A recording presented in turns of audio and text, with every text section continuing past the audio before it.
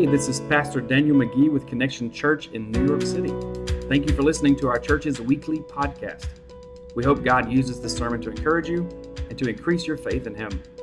If you'd like to know more about our church, please check out our website at connectionnyc.com or like us on Facebook at Connection NYC. Grace and peace be with you.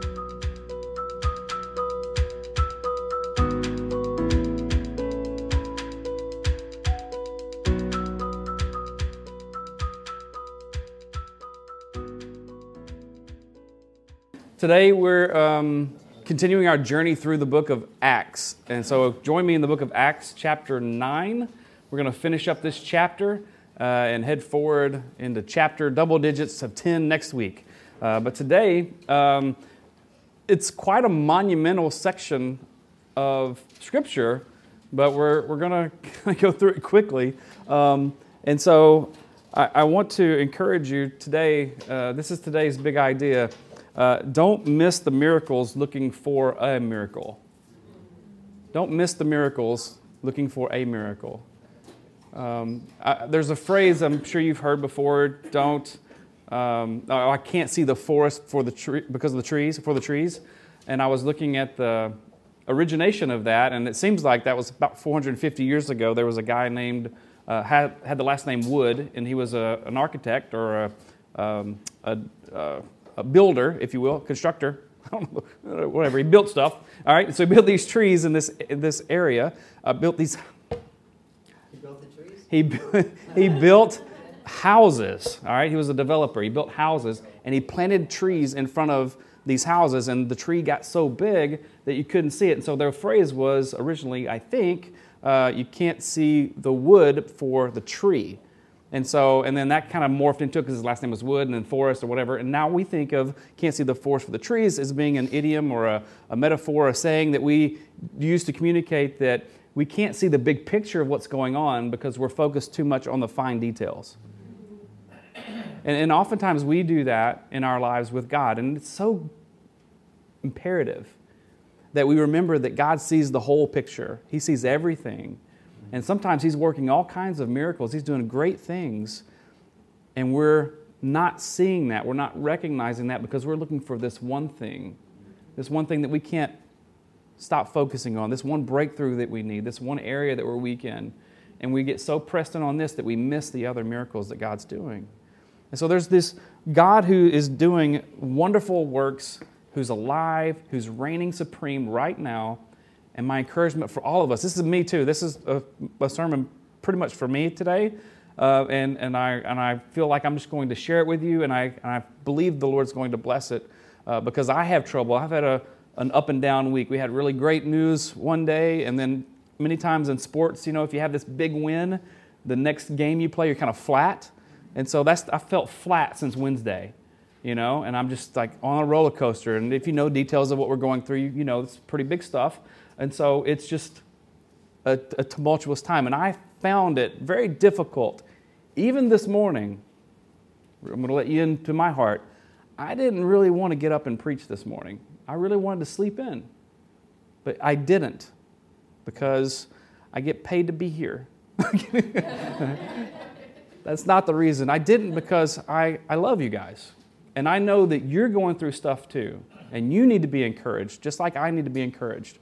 And we are to work together in order to encourage one another. And so I'm encouraging you not to miss the miracles that God's doing, looking for one specific miracle. So in the book of Acts, chapter 9, we get this principle going through here. And so we just left off last week where Saul was miraculously transformed, right? This miracle happened. He met Jesus on the road to Damascus. He was radically transformed to the point that he was actually doing the very thing that he was persecuting people for doing previously. I mean, it was like an immediate turnaround, huge story. And so he comes full circle, and there's a big breaking out of of peace. That's what is overwhelming the church in this moment. There's this time of peace, which is wonderful because they were facing a lot of persecution, and the Holy Spirit was encouraging them. They were living in the fear of the Lord, and the church grew. Remember, the church is us, right? Where the people grow, that multiplied. More and more people came to faith in Christ. So now we're going to switch over to Peter this week. Now, Peter has another name too. What's his other name?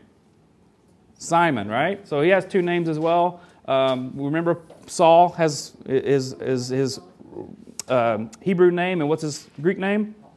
Paul, right? We're going to see that again today happen too. There's going to be some people that have two names, and you're going to see them change between calling them one name to the other in the same section of Scriptures too. So one thing to remember as we go through here. All right, so verse 32 is where we're looking. Don't miss the miracles. Looking for a miracle.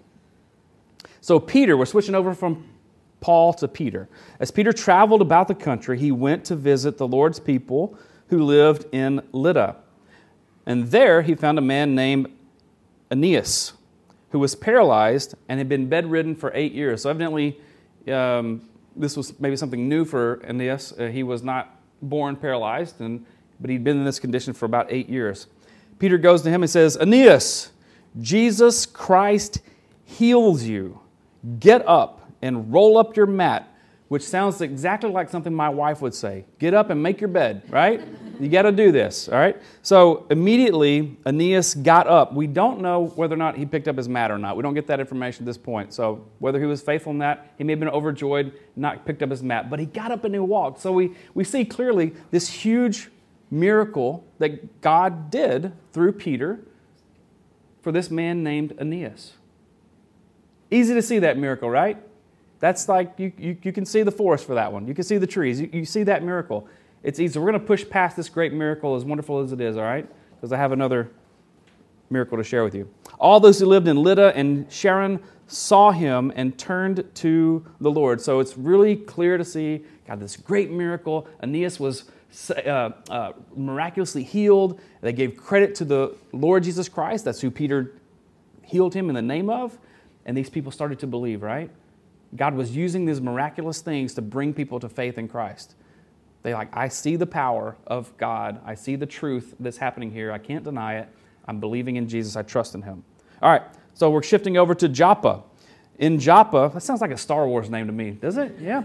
In Joppa, there was a disciple named Tabitha. In Greek, her name was Dorcas, which I think should make a comeback. That's a wonderful name. If you're thinking of a little girl name, Dorcas is awesome. All right. So in Joppa, there was a disciple named Tabitha. So a little quick, if there's anyone named Dorcas, I'm sorry. I wasn't trying to make fun of it in a bad way. But I just grew up calling people Dorcases, like dork. All right, moving past it. Here we go. I was bad at one point, all right? I did bad things. I said I call people dorks. I was a dork. All right, here we go. What I was really trying to get to here is this is a really cool scripture for one huge reason. This is the only time in the Bible where a woman is singularly called a disciple. Now, there's other points where the disciples are men and women together in a group, but usually, or not usually, every time except for this one, it's talking about a disciple named, and it's a guy's name. This is a woman's name. This is actually quite profound and quite progressive as well for a woman to be called a disciple of Jesus, because that didn't happen in that day. It was very much a patriarchal structure, and so for a woman to be labeled a disciple, called a disciple by name, is quite revolutionary. So that's worth noting. She also has Tabitha and Greek and Dorcas are her two names. She was always doing good and helping the poor. About that time, she became sick and she died.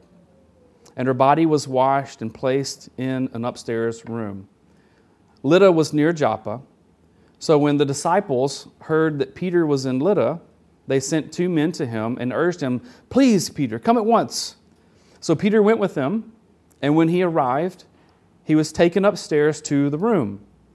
All the widows stood around Peter. They were crying and showing him the robes and other clothing that Dorcas had made while she was still with them. So she was doing all this great works, right? She was providing for these widows especially. Peter sent them all out of the room, and he got down on his knees and he prayed. And turning toward the dead woman, he said, "Tabitha, get up." She opened her eyes, and seeing Peter, she sat up. Now, this reminds me of Lazarus when Jesus was at the tomb, right? Lazarus, come out. And he says, "Tabitha, get up." Now, that's pretty bold to say to a dead person, right? Get up. But God used that bold faith of Peter to call on the name of Jesus to raise Tabitha from the dead. So we see a miracle happening here too. So he took her by the hand and he helped her to her feet. Then he called for the believers, especially the widows, and he presented her to them alive, which was a miracle easily seen. This miracle became known all over Joppa, and many people believed in the Lord. And Peter stayed in Joppa for some time with a tanner named Simon, which is Peter's other name, but this is not referring to himself. Another guy. It's a common name, right? What a miracle. So if you just read through this passage, you see two miracles. I see two miracles, right? There was Aeneas who was healed, and then you see Dorcas who was raised from the dead. Two obvious miracles. But if we're not careful, we'll miss the other miracles that were happening in this story. If you look back in this verse right here,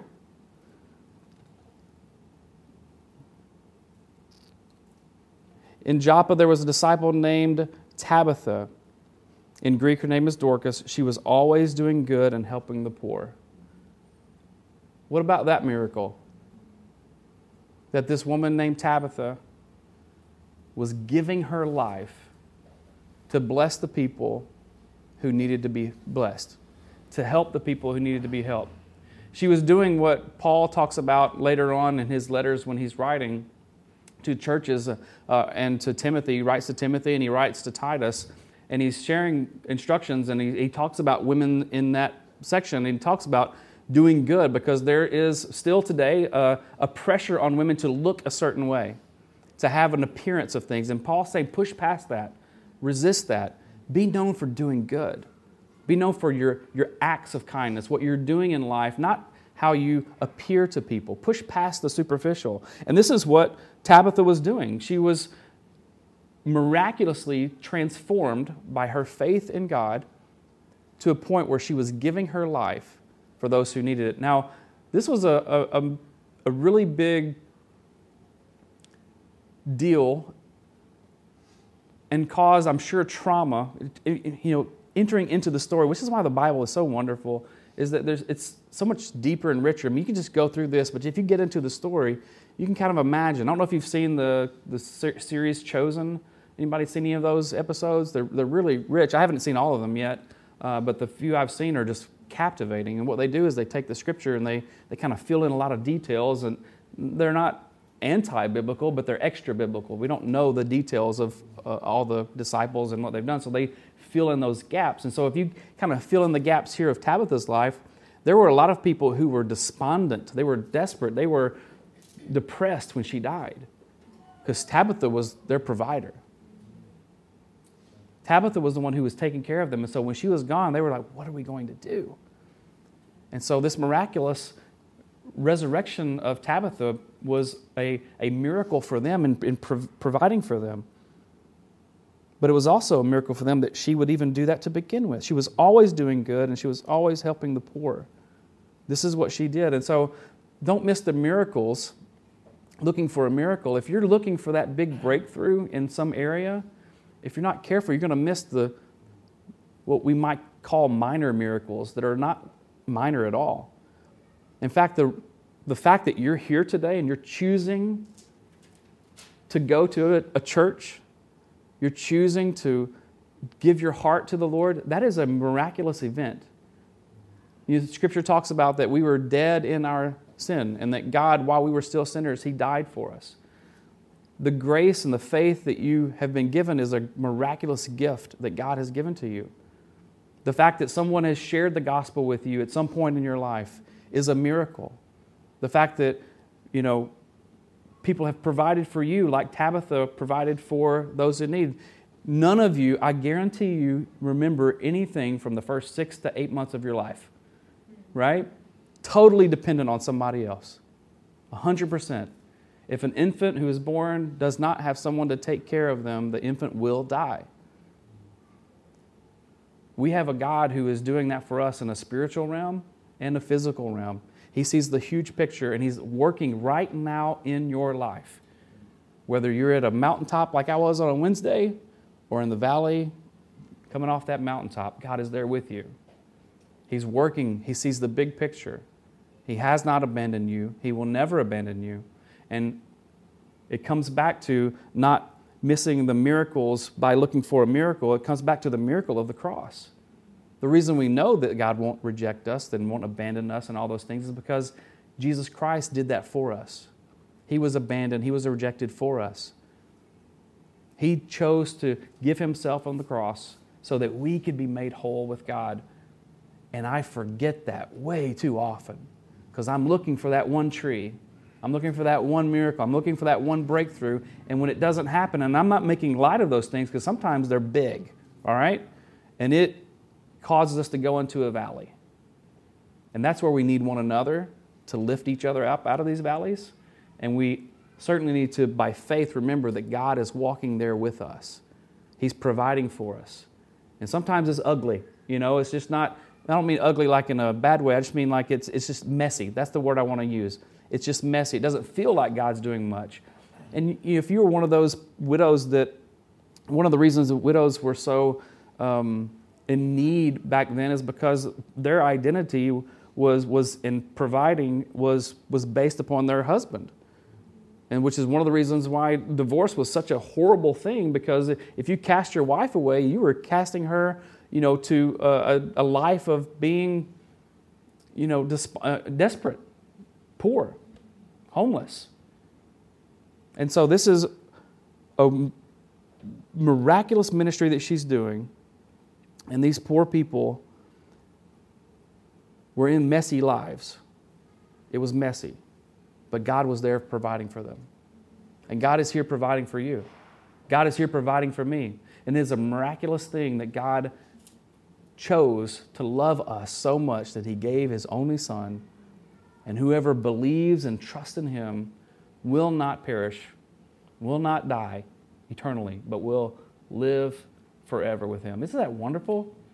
I should be overwhelmed with this news every day. This is why this is good news, which is literally what the gospel means. The gospel is the greatest miracle. Don't miss the miracle of the gospel, looking for a miracle.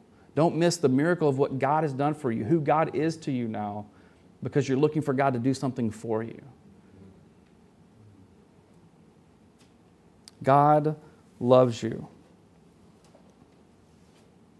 He's miraculously working in your life, whether you can see it right now or not. And so hold on. Hold on. Believe, trust, know that God is working in your life. Amen? Amen. Let's pray. Father, I want to thank you so much for each person who is here. I want to thank you for the truth that you have done the miraculous for us, that you have called us as sinners and as rebellious people. You've called us out of that to be your daughters and sons. And Jesus, not only are you our Lord and Savior, but you're our faithful elder brother. And we praise you, Jesus, for the miracle of all miracles. That even more than Tabitha was always doing good and helping the poor, how much more were you doing that for us? Even when the disciples closest to you questioned you, you stayed true to doing good for them.